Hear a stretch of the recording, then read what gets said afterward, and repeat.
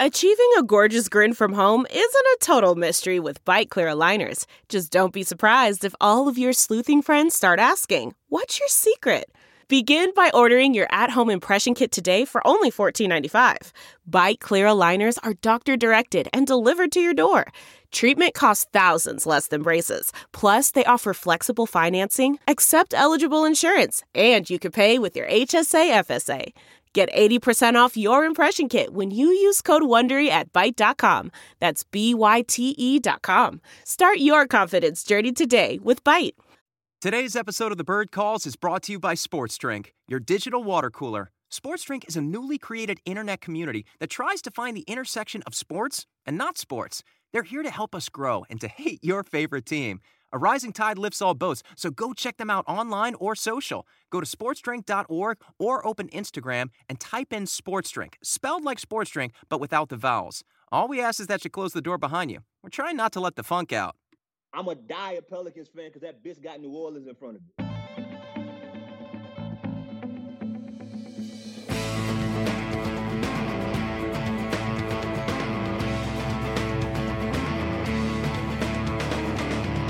Ladies and gentlemen, welcome to another edition of The Bird Calls. I am your host, David Grubb, and alongside me, David Fisher, Ali Cosell, and we've added a very special guest, the king of the jam, Jamal Dunn. Ladies and gentlemen. So, guys, the Pelicans will be back home. They finished up a 3-game road trip, went 2-1. They could have won all 3, probably should have won all 3.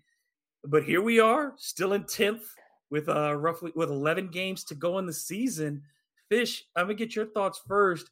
What did you think of the road trip and the way the Pelicans performed? There had been just a lot of criticism the way the homestand ended, but they went on the road again, down Brandon Ingram, and played pretty well. Oh, it was a great road trip. I was a little disappointed in how it ended, just because that game was there for the taking. But overall, I mean, we can debate the quality of the Spurs, but Charlotte has been good lately. Atlanta has been good lately. Those are both teams right around 500. The Pelicans went into their buildings and came away with one win and one very close loss that came down, to the final couple handfuls of possessions. So I think big picture, what you're seeing from the Pelicans, it looks great.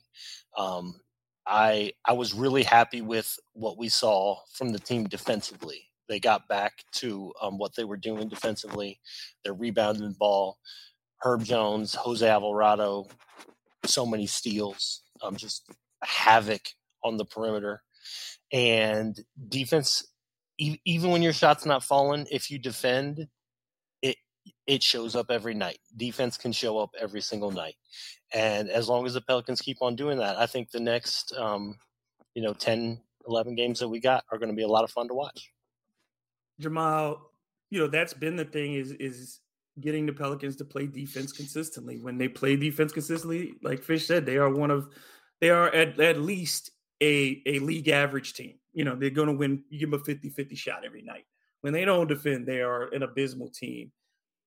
When you see guys like a Jose Alvarado, when you see Herb Jones and his impact defensively, and even you're starting to see CJ McCollum improve as a team defender with this group, and the efforts of the guys on the bench, particularly in that Atlanta game, without Herb after he got ejected and things like that.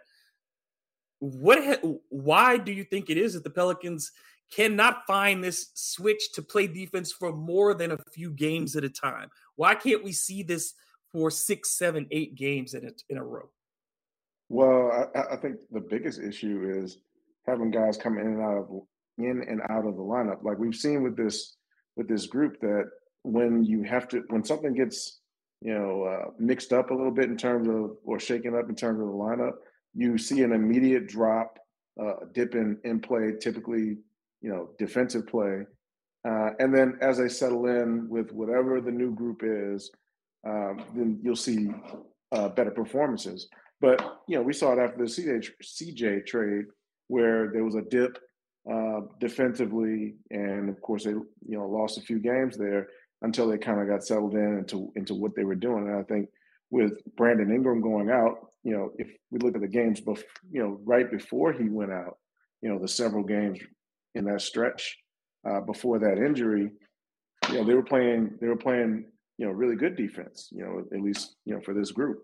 So I think with Ingram going out, things getting shaken up, guys having to move into different roles, and then also, losing Ingram's minutes, like you end up getting guys like Graham on the floor a little bit more, and some other reserves who aren't going to give you as good a defensive effort as Brandon Ingram, just from a talent standpoint. So, I mean, I really think with this group, and maybe it's just with teams in general, some teams are better at handling a transition, but whenever there's a shakeup, whether it be for injury, trade, whatever the reason, you're going to see a dip defensively because this roster is not yet set up on the defensive side for any type of next man up defense where you just slide a guy in who's interchangeable with the last guy from a defensive standpoint. I think they may get there depending on the development of Trey Murphy and some other guys on the bench and whoever they bring in this offseason. But in my opinion, it's just that they can't handle the flux of the lineup. Ollie, when we watch them defensively, one of the things we see is, I think Jamal makes a great point as far as the lineup. And that's something that fans kind of been asking for too, is just at this stage of the season where we are, even with Brandon Ingram missing these minutes, you would like to see a little bit more consistency with the rotation at certain points. And I think that's the one thing with Willie Green that can be frustrating at times is who he selects to use at different times in the game and what he gives up when he takes certain players out. And that impacts the defense more than anything else.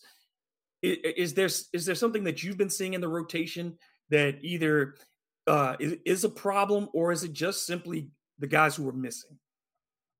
Yeah, I lean towards what Jamal said and what you just finished with. It's the guys missing for me. A good example is I think his rotations have been fine because in the Atlanta game, Jose Alvarado was having a great game. And he put him in to finish, the last 5 minutes or so. And, of course, Jose proved to be decisive in coming up with 4 points right down the stretch. And then he tried the same pattern yesterday. Devonte Graham was having an awful fourth quarter when he jumped back into the game in that final frame. And then Willie Green, that is, went back to Jose. And this time he wasn't able, to convert. Really nobody offensively was. So I don't really think it's his rotations at all anymore that might be a problem because, look, Garrett Temple's not playing. Trey Murphy's getting his minutes. He's going 10 deep with guys that, when they win, they produce. When they lose, obviously they don't.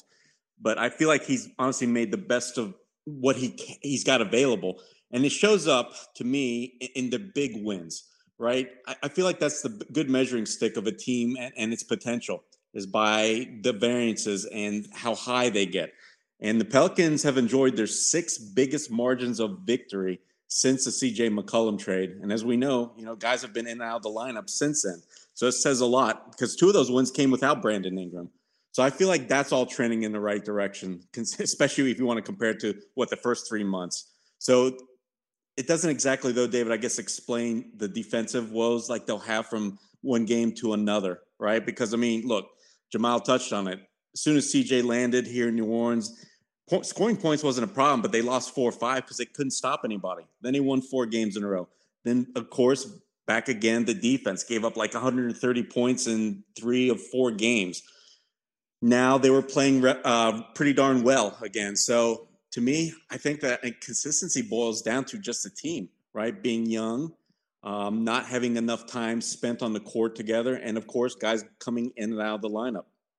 Well, to me, that becomes a very interesting question because there's always a segment of fans that preaches the patience of we have to let all these guys develop. And I'm one of these people that says you have to choose which ones you are going to develop. And this youth of this roster is a benefit and it's a drawback at the same time. Like you said, the lack of experience, the some of it is is also a lack of skill that you have to develop as you become a more aware pro.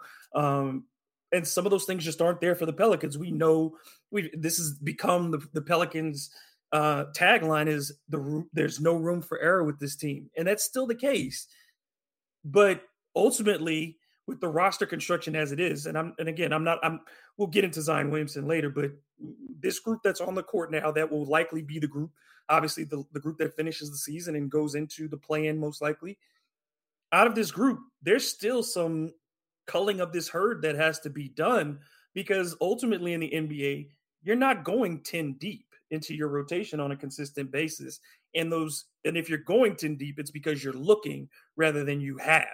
And I think that's where the Pelicans still are, is that on certain nights, some of these guys, some of them, and it's not about talent, because I think Jackson Hayes, who's Jamal's guy, and I'm going to let you have your time on him, and I'm not going to insult him in this. I'm just saying there's still times with Jackson where it's like everything clicks, boom, and it looks great. And then there's still those moments on the floor where it's a 3 or 4 minute stretch. Sometimes it's longer, sometimes it's less, but they're just those moments where there's a disconnect. And if you have two of those guys on the court at any time, two guys who are disconnected, the whole thing breaks down. Jamal? I mean, do you want me to comment on Jackson Hayes? I mean, just that thing of just the team in general. When you look at this roster and you say, yeah, you've still got a couple of pieces that when you put on the floor, at any point, one or two of them, whether it's Devonte Graham, who we can certainly get into, whether it's Tony Snell, who at times, we said maybe, where's his consistency at times, whether it's been Jackson Hayes defensively at times, whether it's been, everybody has had these struggles. But the problem is the Pelicans, there are times when they have to put two of those guys on the floor, and that just makes the defense kind of go. Yeah, I honestly think that's part of just being a young team. I know it sounds like an excuse, and it is, but there's a reason why young teams in the NBA don't win, right? That's always been a something you hear, coaches or even analysts say, hey, young teams don't win, even if they're super talented, which is what made that OKC finals run with Durant and those guys so special. But the reason young teams don't win is because young teams are not consistent defensively, right? They don't have that professional, locked-in defensively mindset that you'll see some of the teams at the top of the standings typically have. So to me, that's what it is. So you look at someone like Jackson Hayes, and there are moments where he is just not locked in, right? And then there's moments where he is locked in, right? And for whatever reason, a lot of those moments tend to come at times when his offensive game is going. He's, got some type of lob or fantastic play, and all of a sudden he's everywhere defensively, everywhere, right? But then there's times where he doesn't get the ball for, a few minutes just because that's how the offense, broke that night. He's just not getting the ball, and he kind of goes into a little bit of a lapse. And you see that with a lot of guys on the roster, especially some of the younger guys, which is a big part of the roster. So, and they have a team that's built in a way that and I guess maybe this is almost with any team, but especially when you have certain deficiencies. So, for instance, Jonas can look very good defensively if the players around him sort of set him up and put him in good positions to not have the certain limitations that he has, get exploited. So when you see a drop around him, then his effectiveness defensively goes down because he's typically being put in positions that he doesn't really need to be in. And then you've got the other issue of, and we'll get to this when we talk about, draft eventually. I'm still someone who wants to draft a guard because I think this team still lacks guards. And, once you get past, the starting guys, you're into the Devonte Grahams of the world, which, is already a problem defensively. So it's a combination, in my opinion, of some guys who aren't great defensive fits, like a Devonte Graham, where you play him in lineups because he doesn't really fit with any lineup. Every lineup he's in is kind of weird defensively, and you have to find a place to kind of hide him, which is going to affect certain things. And then, again, the youth, where guys just aren't locked in every single night defensively, and they haven't reached that point where as a group they can be consistent night in, night out and bring that with them every night. So I think it's kind of a combination of things. But I do think the overall trend, because we used to not even ever see it. At Right. least now, some nights we see it. We see that they are capable of actually playing good NBA defense for a stretch. We used to never even see it go a whole season, and you never saw one decent defensive performance. So I do think Willie's made some progress in that. Yeah, guys and lose me? something I just want to jump in real quick Go ahead, before the Hornets game. Since February 1st, the Pelicans offense ranked 8th, and the defense also 8th. So more times than not, they've been fine on that side of the ball. Yeah, what it had been, is all the lapses. Consistency from game to game has been there pretty much since January, I guess, February, whatever, start of February, after they got out of the horrible month of January. Mm-hmm. But the defense has been consistent. It's just been those moments. You know what I mean? Like, and a lot of it is like when it's the wrong combination of guys, it can slip away really quickly. And I think they win yesterday's game if Herb Jones is in the game. Absolutely. Yeah. Think of all the breakdowns that Jonas had with Mason Plumlee flying in for 2 easy, unabated dunks. Yeah. If Herb's there, he's rotating over. Najee didn't. No. Herb certainly makes a difference in any game. Yeah. And for him to lose him that quick, for them to lose him when they did, was a really difficult part. And again, you lose that game by 3 points on a floater essentially in the last minute. So, but Ali, the question that one of the biggest ones that we got this week is about Devonte Graham. And Devonte Graham is not making the offense better. He's not making the defense better. And people are, these minutes that he's getting, it's almost to the point, well, not almost, but it's to the point now where you are actively, worried the moment you see him check in. Oh, I'm going to run over Ali on this one. Go ahead. Okay. So, yeah, I mean, the thing is that with Devonte, like we talked about it in the beginning, like now you have 3 small guards, right? You've got Devonte, you've got Jose, and you've got CJ. Well, CJ, obviously, like he can be an offense unto himself. And Jose brings it on both ends. I think he's a lot better offensively than almost anyone is giving him credit for outside of, the 504 and 985 area codes. But, and then of course he's tenacious defensively. And Devonte is supposed to be this floor spacer and he's shooting like crap. He still gets hunted on defense. And then when you put him out there, usually it's always either with Jose or it's with CJ. And either of those combinations, like it becomes untenable, because if he's playing essentially shooting guard beside Jose, but he can't shoot right now and he doesn't get defended like he can shoot, and on the other end he's getting hunted defensively, and then when you put him out there with CJ, now you can't hide 2 guys defensively. You can hide 1 guy defensively pretty easily in a regular season game in the NBA. Like you can hide CJ someplace. There's somebody on the other team who is ass offensively, and you can tell CJ, hey, go hang out with him. Everybody else will take care of the defense. And just do your job and be in the right spot. And CJ can do that. The thing is that Devonte is actively terrible on both ends right now.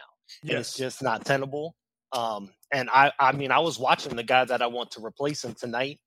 Kevin Huerter for the Hawks. That's the trade that I'm gonna continue to talk about all summer. And Atlanta uses him as their primary point of attack defender, and he holds up well. And I can't imagine. I can't imagine the Pelicans don't try to move Devonte this summer, because there's not a place for him.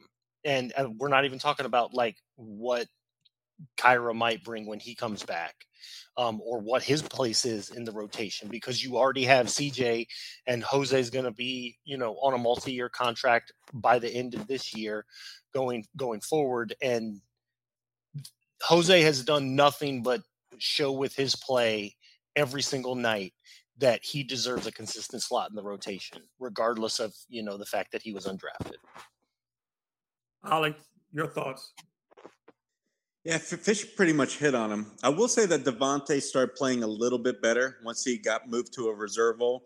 Because there was a stretch where he made at least 3 threes in like 7 straight games for the Pels. And honestly, that's really his, primary number one responsibility out there on the court is to space it.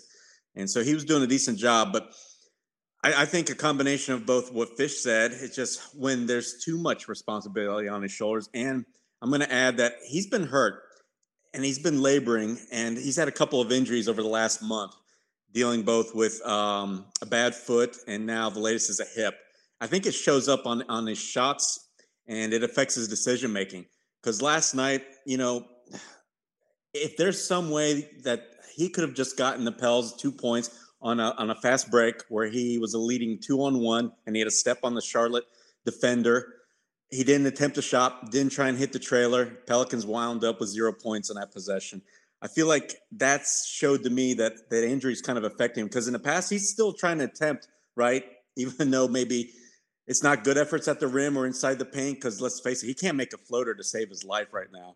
And at the rim, it's going to get contested and most likely an easy block, and he can't get to the free throw line. But earlier in the year, when he was also hitting the 3-ball kind of at a decent clip, he was able to do that on some nights. I haven't seen that at all of late. So it's between the fact that one, like I said, he's kind of injured, but 2, from what Fish say, just doesn't really fit. And with especially what they're trying to do right now, it's just killing him and the Pelicans. So going back to your original point, David, what you said about rotations and how they got to get smaller in postseason, legitimately, Devonte Graham probably shouldn't get minutes, but you just feel like that there's no doubt Willie Green's going to play him just because of, he came to New Orleans expecting to be a starter, was a starter for a long time. Then he went and had a discussion with him. You're going to be my main guy, my bench scorer off the bench. To suddenly not playing, I just don't see it. But right now he is actively hurting the team. There's no doubt. Yeah, that seems to be the biggest hole in the rotation as soon as Devonte enters. Everybody else is having their moments. Nobody else who's only getting the court right now are we saying they are bottoming out this team when they step on the floor. But for Devonte, it feels, again, like Fish said and Ali reiterated, he is just taking things away every time he steps on the floor. And it's to the point where it's worse than what Eric Bledsoe was doing because at least Bledsoe would give you some points or he would do something. Right now, it just feels like Devonte, there's nothing. And that, to me, is just a huge problem to have out of a guy that you've counted on in that role, to give him $10 million and to count on him in that role. I'm going to give Jamal the next question that we have. Do you think, we talked about this, I guess, do you think that there will be more opportunities for Trey in particular to get into the rotation?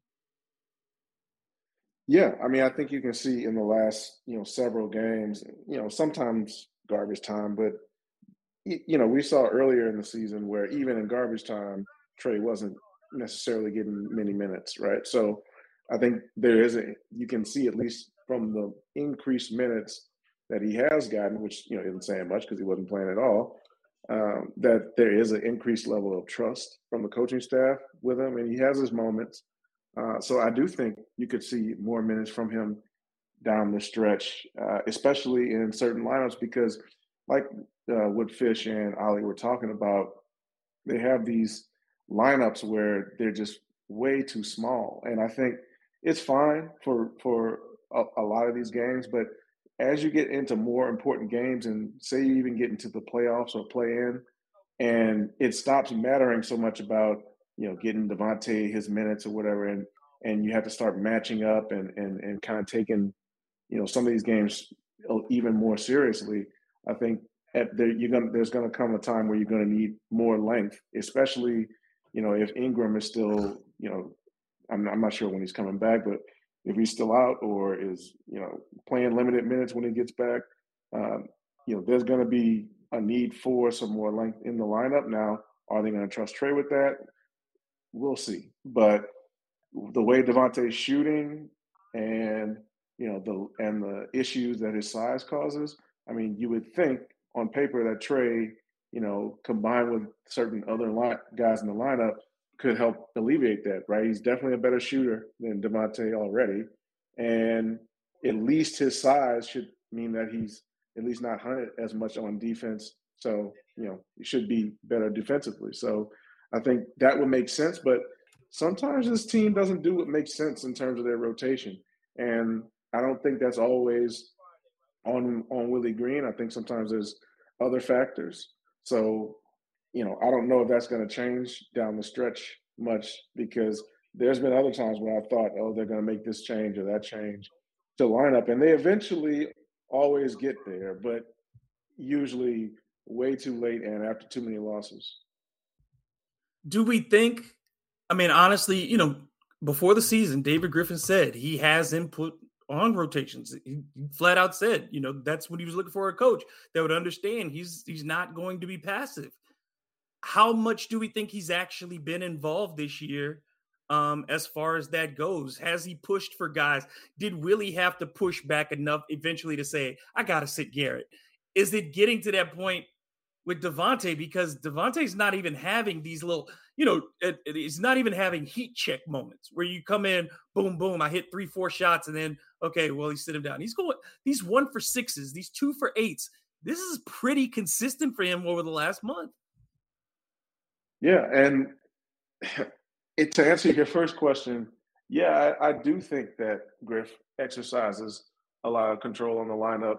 Now, to your point about Temple, I think what has to happen a lot of times for Willie to maybe get his way, and this part is speculation on my part, so I don't know anything, which is a general rule, but there has to be a period of building evidence. Like, so with Temple, it was just so obvious for so long, and everybody saw it, and eventually, it had to change. With Devonte, that was Griff's big ticket free agent signing, and he's supposed to be the guy who can sign free agents, right? That was supposed to be part of his shtick when he came in, even though, I don't know if that's ever really been true. But that's the perception. And so that was his big ticket item. And so I don't think he's going down that easy. And this is straight up. And I don't think he's getting traded in the offseason either, even though it makes perfect sense, if you could find somebody to even take him. But I don't think Griff is going to give up on him that fast. I think they'll make every excuse for him.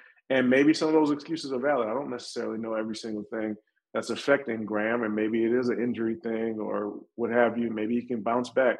But the problem is, even if he bounces back and shoots 39% from three and is a consistent floor stretcher for them, there's value in that, but he still doesn't fit, right? And he still probably doesn't even have as much value.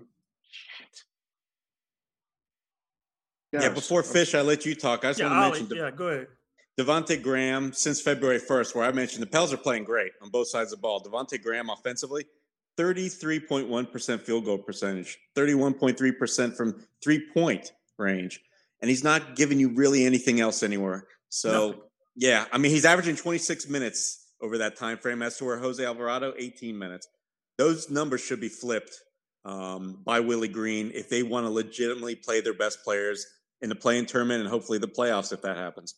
And we've discussed this plenty on this pod and in other places as well, that look, there's no reason that Alvarado isn't even starting at this point.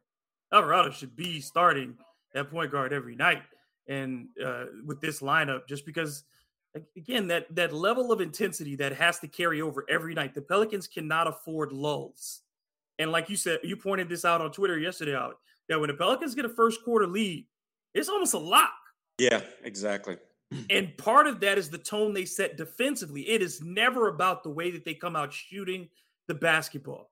It's about the tone they set defensively. It may lead to them having a 30-plus point quarter offensively, but it's about them making it difficult for other teams from the gate. And that isn't possible with certain guys in the lineup. It just isn't. And that's the one thing I think that holds the Pelicans back, as they have gotten better. It's just that one piece. Ollie, I'm going to give you this one about, do you think that we'll see a reemergence of Tony Snell when Ingram comes back? This is from Clint White. He says that it's clear that he needs to have no offensive responsibility beyond threes, but, defensively, do you think that he needs to be back on the floor? No, I don't. You're out on Tony? Not out. It just said you can't. You've got 10 games left, and you've got basically 10 guys, not counting Brandon Ingram, that you've been playing last couple of nights. And I don't want to see Trey Murphy lose his minutes. And the second guy after him I wouldn't want to see lose minutes is Najee Marshall, because as we saw, I know he had a couple missed rotations late in that game last night, but for the most part, he was great defensively. And it showed once Herb Jones was thrown out of the game. And I've noticed that during this streak, other instances in games where even though Najee's shot may not be going down, guess what? He's that tough guy that's getting in the chest, causing some turnovers, causing some of that chaos out there. And you need that. And that's going to provide a lot more than what Tony does. Because Tony, he just kind of he gives opponents, I've noticed on his assignments, he doesn't get up into them. He gives them some space. And rightfully so. He's a little bit longer. He's definitely slower. He doesn't have quick hips. Right. So he's got to kind of play with what he's got. And, of course, his big calling card was knocking down the open threes. Well, in his last, 3 or 4 games when he was still in a rotation, he couldn't make one. And it kind of reminds me of Gary Clark. Remember when he was playing? And the reason was because he was hitting some shots. Well, once he started missing, we haven't pretty much seen him outside of garbage minutes. So I think Tony's destined for the same fate because, look, he's not playing well, and the guys around him are, and they should be getting minutes over him in my mind. Fish, I'm going to let you have this one. Don't go too long because I know you could, and I could too. But we had another question.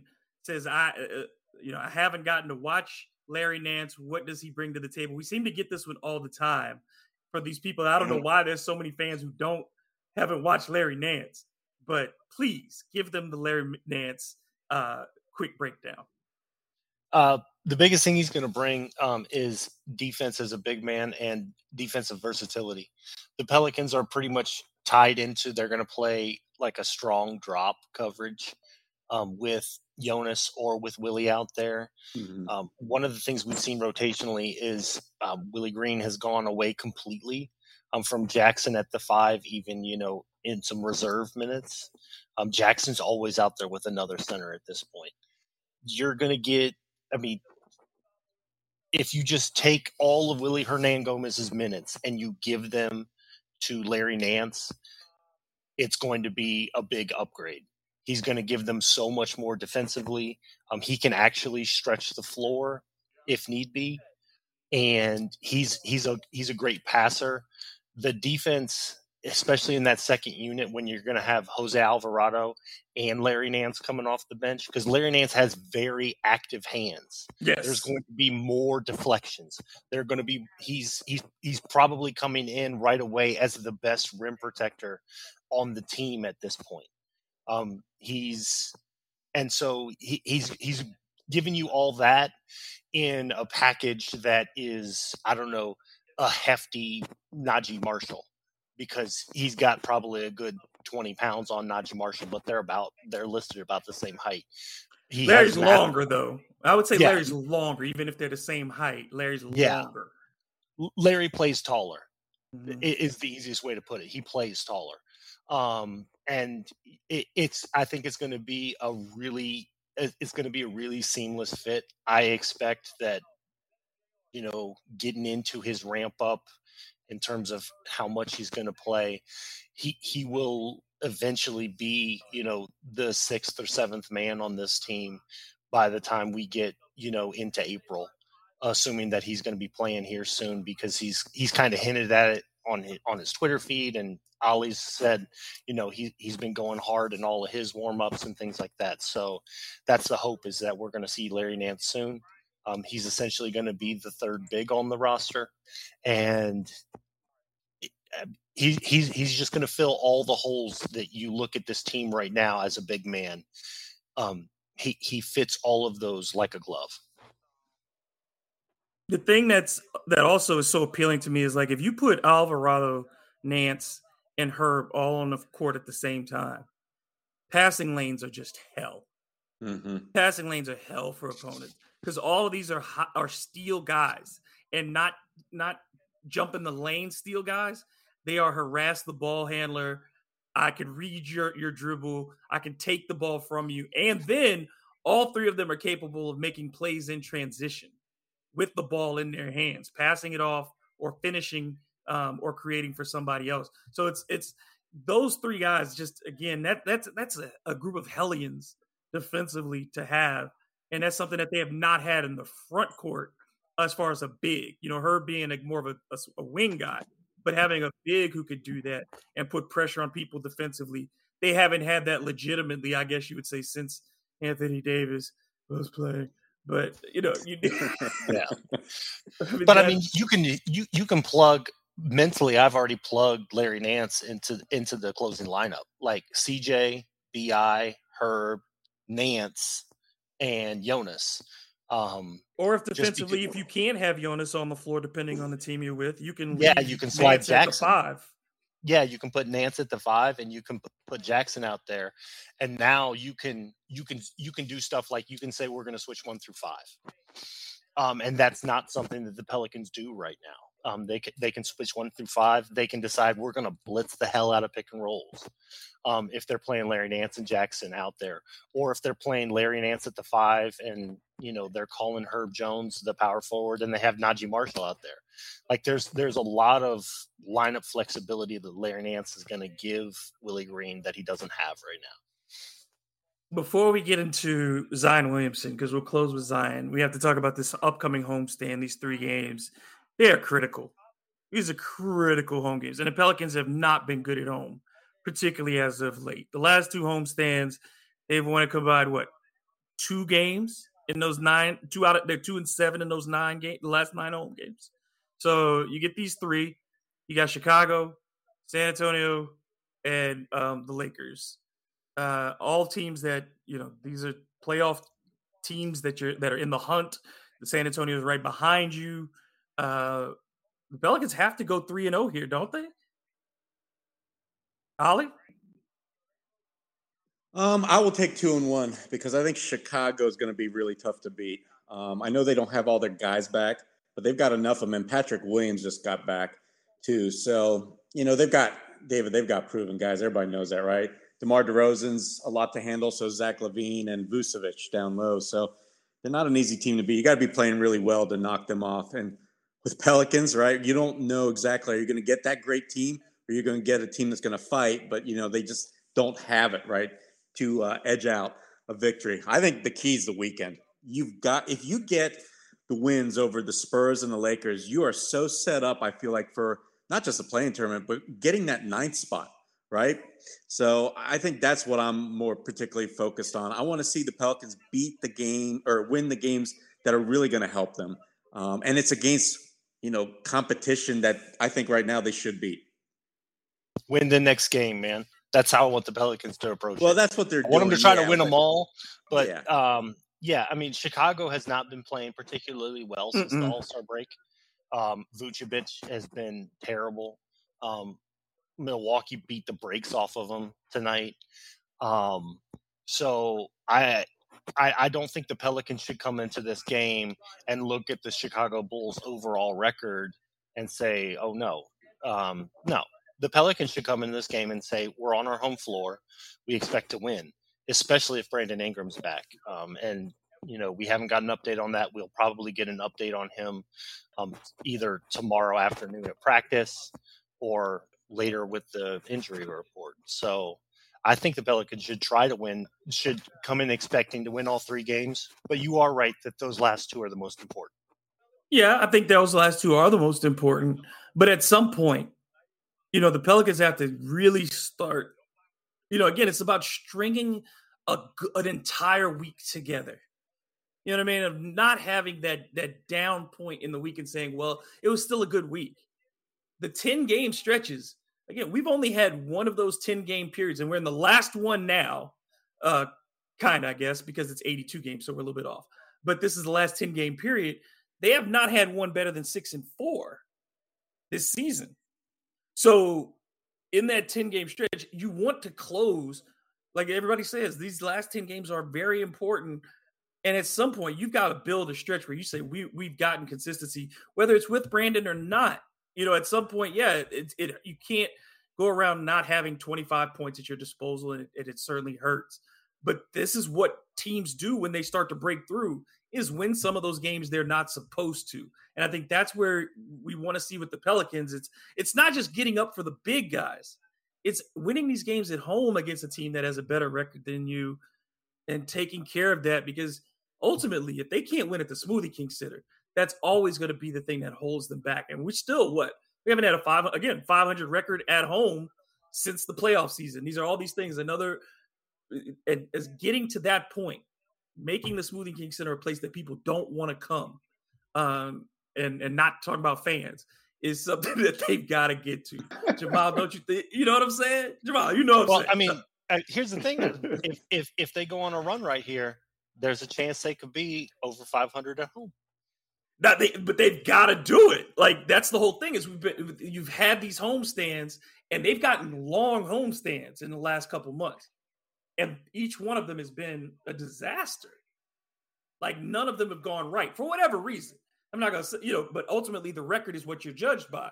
And you go through one of them, you go 1-4. You come back the other one, you go 1-3. It's just, you can't have these homestands like that. So to go in this one, at the very least, 2-1. But you want that it play like you said, Fish. They got to play it like they every game literally is the 7th game of the playoffs. That's the way they have to compete. I don't want them to do stupid shit, but you got to compete like every game is game 7 of the playoffs the rest of the way. One thing I wanted to mention, David, is I'm glad you touched on that playoff season, because everybody remembers they went on that 10-game winning streak, right? That set the tone for the second half, to where they used that to get into the playoffs and, of course, make some noise. But for me, it was those last 5 games of the regular season. I don't know if people remember, but they entered the playoffs where they beat the brakes off the Portland Trail Blazers by winning 5 games. So you're right. They've got an easy schedule.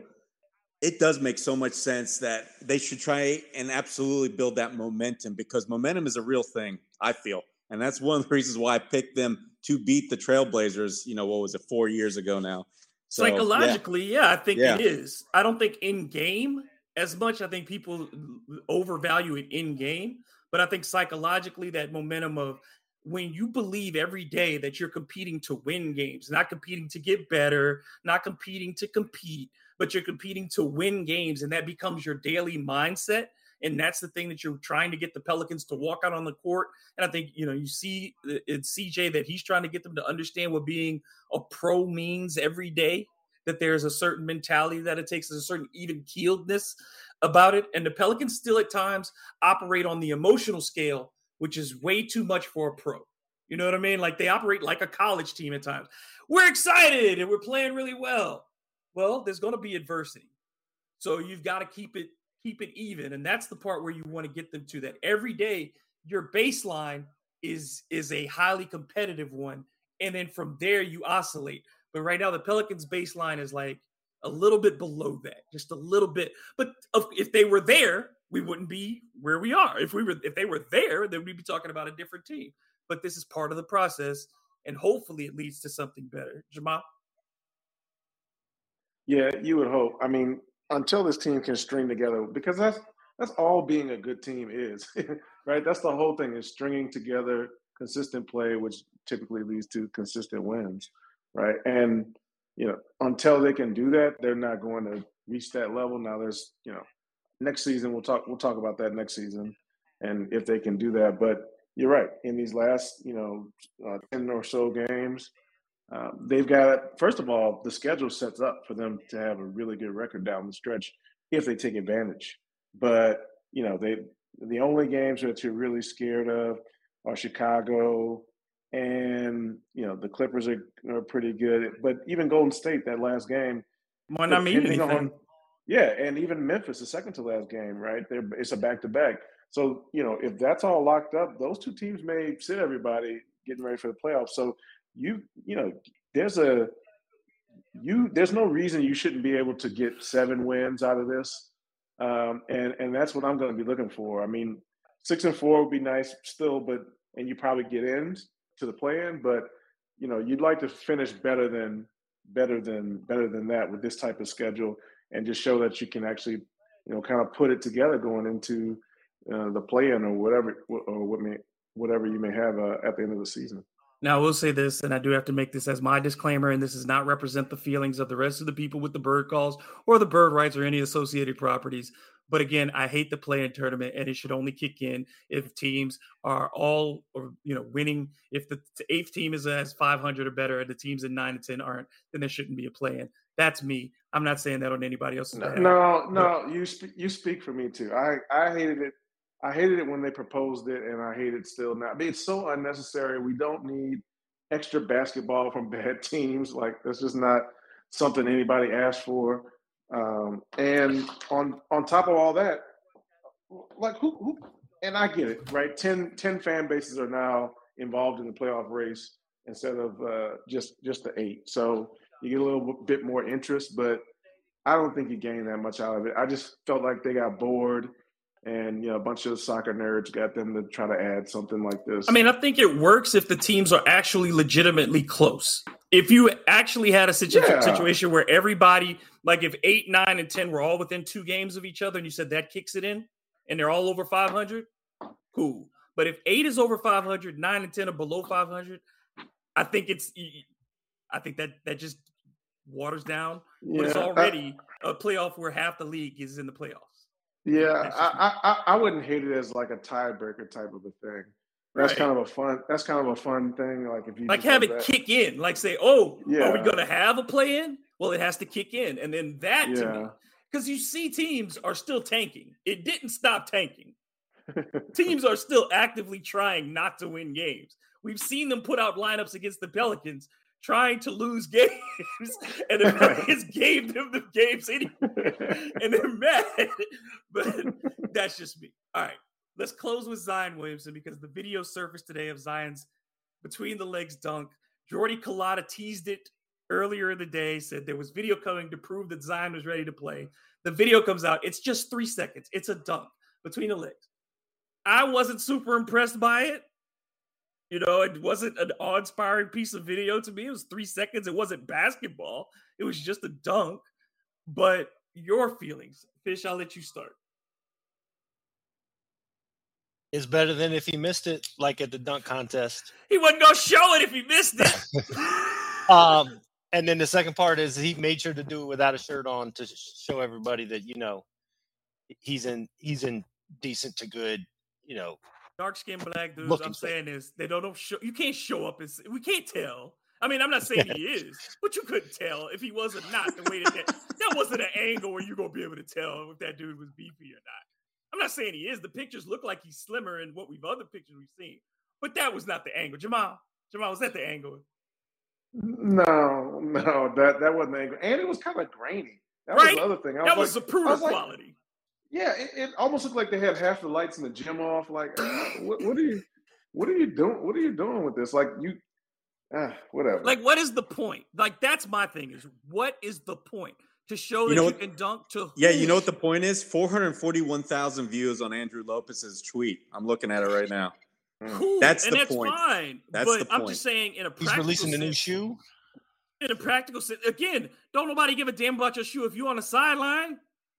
And that's not a slam at Zion. It's just the way the world works. If you're not playing, we're not talking about you. And Zion not playing is just the status quo right now. It is what it is. And him showing us that he can dunk, that's fine and dandy. Cool. If you're not playing, if we ain't talking about you playing tomorrow, all this is showing that you can dunk now. But that's not playing basketball for 30 minutes a night. Yeah, but the thing is that, guess what? Bleacher Report interrupted their coverage of, the Atlanta Knicks slap fight. And it's their most engaged tweet. ESPN on Sports Center, it's their most engaged tweet. Mm-hmm. That's what it is. And it'll be all over First Take tomorrow. Zion Williamson, they'll be showing it on there. Stephen A will be talking about it. How does this brother look? Does he look in shape to you? Not only that, the talking points are going to be, well, why isn't he playing? If he can do that, if he can go between the legs, there's going to be suddenly pressure. There's going to be suddenly pressure on the Pelicans, especially the front office, to basically remove the kids' gloves, right? Forget all these hurdles he's got to jump through, which we know he probably should, but that's suddenly going to be coming into serious question. And to me, the biggest hurdle is the mental hurdle. for the team and for him, because I think when people talk about, and I love fans, I do, but when they talk about, well, you have to take into account that Zion hasn't played all the season. That to me is also a part of what the other players are. Most of these guys, the only guys who've played significant minutes with Zion on this roster are Brandon Ingram. Josh Hart's gone. So Brandon and Jackson. That's it. Those are only two guys who have played significant minutes with Zion. Am I right? Maybe a little Najee. Maybe a little. That's it. So because Kyra's hurt. That's the list. So it's Billy not like Billy Hernan-Gomez. You forgot one. Okay, Billy. All right, yeah. If Zion recognizes Billy, but outside of that, these guys don't know what it's like to play with or without him. They only know what it's like to play without him. And I know what you're alluding to, David. There's 10 games left, and if you're serious about the season and wanting to put a good showing in the playing tournament, how do you do that if you're going to suddenly try and incorporate a guy that's not going to be able to play 32, 35 minutes a game, right? It would have to be a burst situation. So I can see the dilemma for the Pelicans, even if Zion would be healthy and get, all check pluses by Aaron Nelson and his staff. Because you've got to change now everything, because you've got to recalibrate your offense. You've got to recalibrate your rotation again. It changes the way you utilize Herb Jones.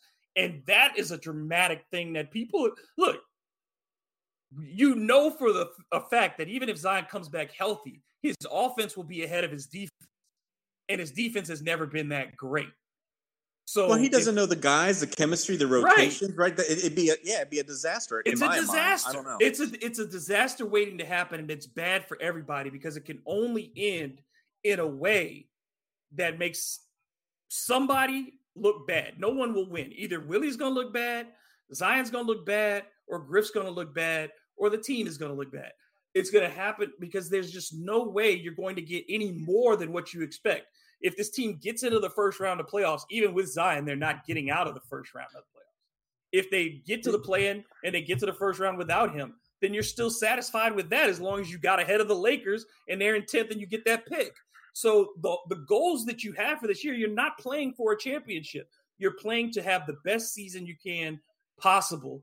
And I think you sidetrack that goal for this season if you make it again, because then, like you said, if you're playing Zion in those bursts, then I have to watch those bursts. I have to watch what he's doing because I have to make sure not only am I aware of the time, but I'm looking to see if there's any fatigue. I'm looking to see if his body's not doing what it's supposed to. I'm making sure that he's doing it.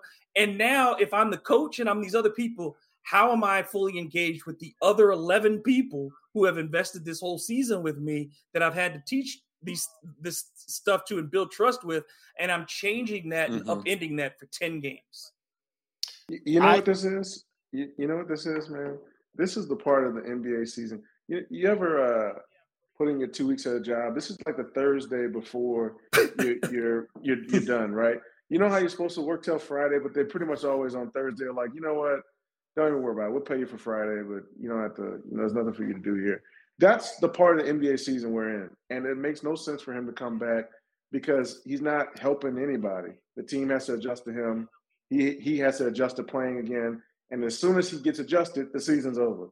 So, you've had such a long journey just to get to that stupid dunk. But just take the rest of the season off, get yourself together in the off season, and come back and try to put together something next year. There's no reason, no matter whether he wants to play or what the situation is, there's no reason whatsoever for him to play this season. Nobody wins, including Zion. So yeah, and people out there need to understand. It's not like suddenly Zion. Magically the Pelicans and Willie Green will be able to add 27 points and 7 rebounds. No, it doesn't work like that. It doesn't work like that. Yeah, it does not, because you're taking it. All those have to come from somewhere else. Everything has to come from somewhere. There are only so many points you're going to score. The Pelicans would, still probably score somewhere between 109, 115 points with Zion on the court, but that means somebody else is giving you less because that means fewer touches. I want to play a little devil's advocate on this. Not that, I agree with where you were going with, you're not getting 27 extra points. Here's my devil's advocate on this, is that playing Zion some portion of these next 10 games, and I can't imagine he'd be ready by Thursday. But let's say in 2 weeks, the next time they come home for that Portland game, they'll have like 3 regular season games left. And let's say by then he's to a point where they're like, hey, he can give you 20 minutes. Why not use those 20 minutes now in this season? Because like you said, they're not winning the championship. The best case scenario this season is probably you win in the play-in and then first round exit. And Phoenix puts you out in 5 to 7 games. Okay, that's the we're all. Did you really there. just say 5 to 7 games? You said 7 games. Yeah. Wow. It could be fun. He said that's the best case scenario, Best not case the scenario, likeliest. Okay. The best I missed that part. But here's the thing: you get, let's say, so you get 3 games of Zion, then 2 play-in games, then 5 on the low side, 5 playoff games, and all of that's going to be with sufficient rest because the playoffs schedule is never going to be on top of one another. There's going to be no back-to-backs. You don't have to worry about that. But what you are getting in that situation is the fact we already know the Pelicans have 13 guys under contract even without Jose next year. There's not going to be a lot of roster shuffling, especially if the team is on this mindset that we're going to keep Devonte, and that's not a problem. It should be a problem. We already covered that. But if this is the team, then why not get over and get on tape, how our best player fits. Because it's not real. It's not real. Yeah, you're not going to see the full real. potential. It's not real. You're not going to see the full potential. They're not going to Zion's going to be trying to do shit. Like, honestly, you come back from all that. No, it's not just Zion. David, think about this. Every single person around him on the floor is going to suddenly lose touches. Jonas Valanciunas is suddenly going to get maybe 10 shots a game. And proceed down the list. What about when BI and CJ are out there? Yeah, do you start going to point Zion and you've had CJ and Brandon, taking care of the ball and Jose? The 0.5 system. Come on. You know what I'm saying? It's like, you're making Willie Green throw out everything that he's accomplished so far this year in my book. And it's not going to be real because Zion's trying to do something. You're not. No, Fish, I hear you. I hear what you're saying, but you still are certainly, in my mind, playing for what the guys have accomplished. But the thing is that what I'm saying is if it gets to the point, right, where he comes in, those literally the last 3 regular season games of the season, by then the Pelicans are going to know they're in the play-in or not. Right. Looking at the schedule and everything, I'm pretty sure by that point we're going to know that the Pelicans are going to be the 9 because But they can't throw any of those games away. I would just say they can't throw any of those. Even on an experiment, you can't, because this team is so delicate that if you throw it off that balance just a bit, you could. But I would rather. My point is, I would rather throw off the balance, and maybe they go in and they lose in the play-in, and start to get over that hump of the thing that is new. I don't think you learn what you think you're going to learn, Fish. You're not going to learn what you think you're going to learn because the circumstances are not the same. The stakes aren't the same. Let me say something. I hear what Fish is saying, but here's my thing. You want that evaluation process, but to me, you're not going to have a good evaluation process because everything's going to be super disjointed. Mm-hmm. You don't take samples of small instances of something right at the outset. Usually they are meaningless, and that's what this would be to me. So I know what you're saying, Fish, and I think we all want to see everybody that's a fan of this team wants to see Zion and how he fits with these guys. But we're not, like I said, the Pelicans, the front office, the coaching staff, they're not going to get true evaluation because think of all the adjustments that have to be made. Think of all the guys, the chemistry need to be established. Just simple offense, defense, all this stuff. It's not going to come together. It's not going to come together in time to where you actually learn something. Is what I'm getting at from just inserting him for those. What you're suggesting, right? 4 or 5 games. The biggest thing for me is Zion has to get. It has to be. They have to start in the practice court.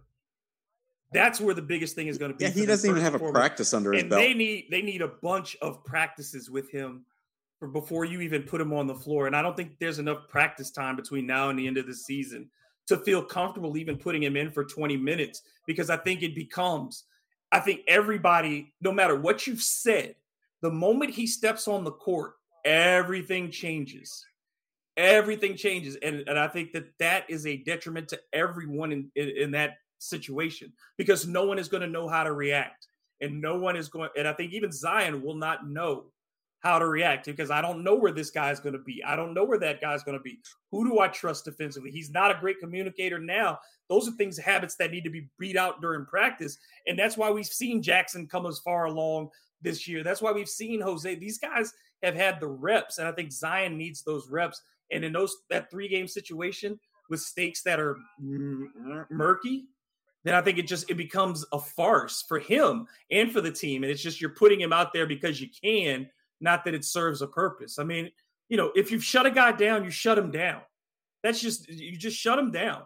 You don't keep leaving this hanging out the window. They didn't do it with Embiid. They didn't do it with David Robinson when he missed the full year. You don't do it. If your guy's gone, you don't bring him back for the last 10 games. If it had been 20, if he had been here for 20, then yeah, I think you could talk about it at 20. But now you're sub 10. And like you said, it could even be another week or so. If you're at 6, 5, 4, 3 games, I just don't see where the return is. I'd rather see him spend that time in practice this offseason than worry about a few games at the end of this year. Let this group, at the very least for your fans, don't mess this up and let it play out as is. Allow your fans to go into the offseason feeling like, man, these guys did this, and this. Zion's going to be healthy. I'm still optimistic. If Zion comes back and falls flat on his face, or it just doesn't work, or the team falls flat on it, everything that you built from February to now, all that positive stuff, like you say, you talk about momentum, that stuff can be deflated in a heartbeat. I love Fish, though, taking that stance. I really do, because it does it's good rational sense to question it. But here's one other question I'm going to throw out to you guys. You've all looked at the video, and we talked about it before we went on, started this podcast. That's not Zion, peak Zion we're watching, right? We don't see the same vertical. So to me, he's not even healthy. So it's not really even an argument with so little time remaining, right? April 10th, last regular season game. And he looks like this on video to where he's barely getting, honestly, the ball over that rim. To me, he's definitely not getting that same vertical. There's no question you don't play him. Yeah, he didn't look. The floor took a beating. You saw that floor took a beating when he put his feet into it. You see some give in that hardwood, yo. Well, it always has. But I'm curious, Fish and Jamal, what do you guys think? No, I mean, I'm not going to judge too much off of a single dunk, but it didn't look like peak Zion to me. But again, it's one dunk. Maybe there was another amazing one. Although if there was, you probably would have sent that one instead. So, but no, I mean, to even consider it is hilarious, right? Like, you got 10 games left. Like, just no. Like, even if you were fully healthy, I'm not sure. Like, because like you said, there's no practice time. There's the whole adjustment aspect, and it just doesn't help anybody. And like you said, you don't learn anything. Like, you can't take anything. So, in the last 10 games we did this. Next season will be a completely different story and probably some different pieces. So, no, to even consider it would be ridiculous. Guys, I think we've covered it. Again, we will be. Ollie, you'll be there. Fish, you will not be there on Saturday, right? No, he'll be there. I'm going to be there. Fish will be there Saturday. All right, so yes, I will be there. Fish will be there. Chris will be there, right? Is Chris going to be there? Chris says he's coming. Chris Connor will be there as well. And Ollie, are you guys going to wear some turtlenecks for us? No, I don't wear no turtlenecks. I don't own no turtlenecks. I don't wear no turtlenecks. No. Yeah, me neither. I haven't worn one in 20 years. Another home loss.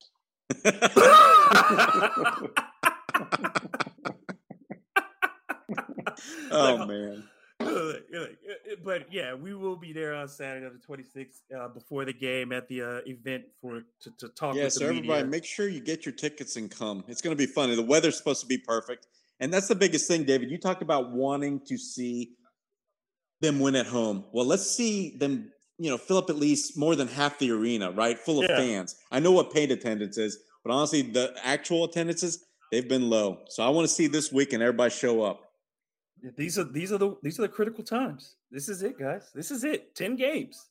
10 games. And I think let's throw out a number. I think Jamal, you said 7-3, you think? Over the final team? That's my I'm going with that too.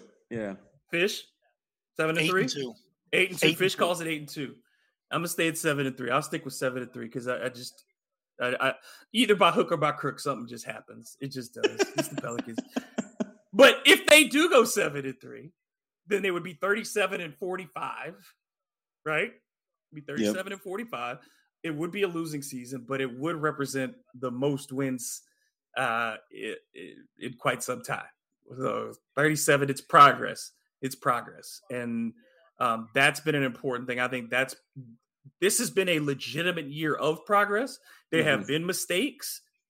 I think we would all agree, both from the leadership and from some of the players. But ultimately, I would say if we stopped here, if the Pelicans lost the next 10 in a row, if that's what happened and they somehow did that, I would say I would still say that this season has been progressive. It has moved the needle forward, which is something I couldn't have said the last 2 years. I agree. But they're not going to lose the next 10 straight. No, they're not. I'm not saying they are. I mean, of course, that would be disastrous. But I guess that would mean Devonte Graham is like getting 40 minutes a night. But that's not fair. On the bench? What lineup would make them lose 10 in a row? I guess but no, I don't want to do that. That's no. Not fair. No. That's not No. We don't want to put that out in the energy out in the universe. But no, go ahead.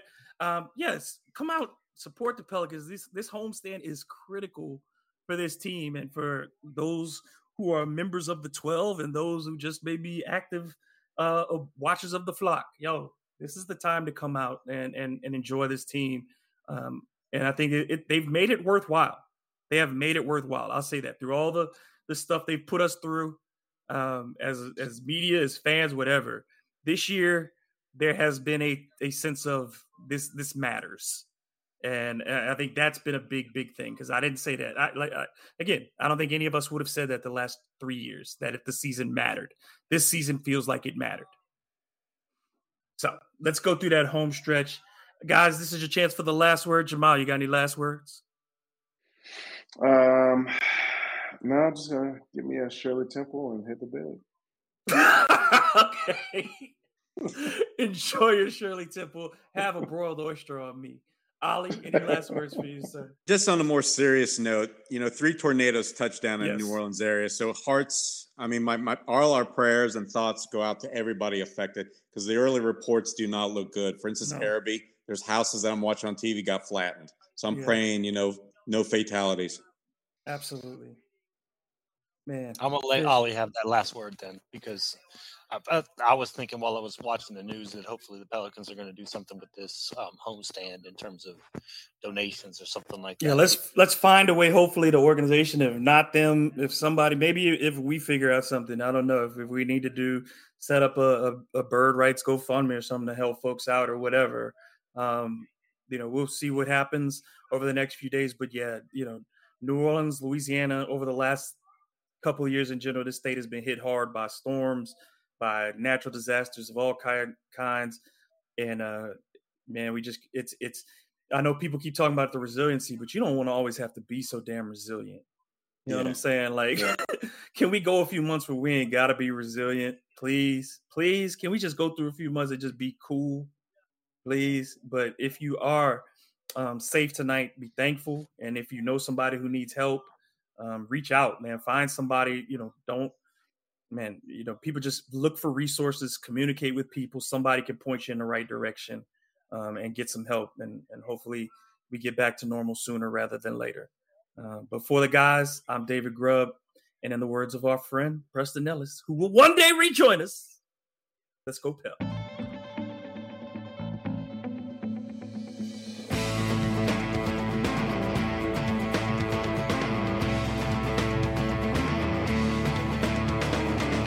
Thank you for listening to the Bird Calls on the Armchair All-American Network. If you like what you're hearing, please take a moment to rate us on iTunes, retweet, share with your friends, and most importantly, subscribe today. Look around. You can find cars like these on AutoTrader. New cars, used cars, electric cars, maybe even flying cars. Okay, no flying cars, but as soon as they get invented, they'll be on AutoTrader. Just you wait. AutoTrader.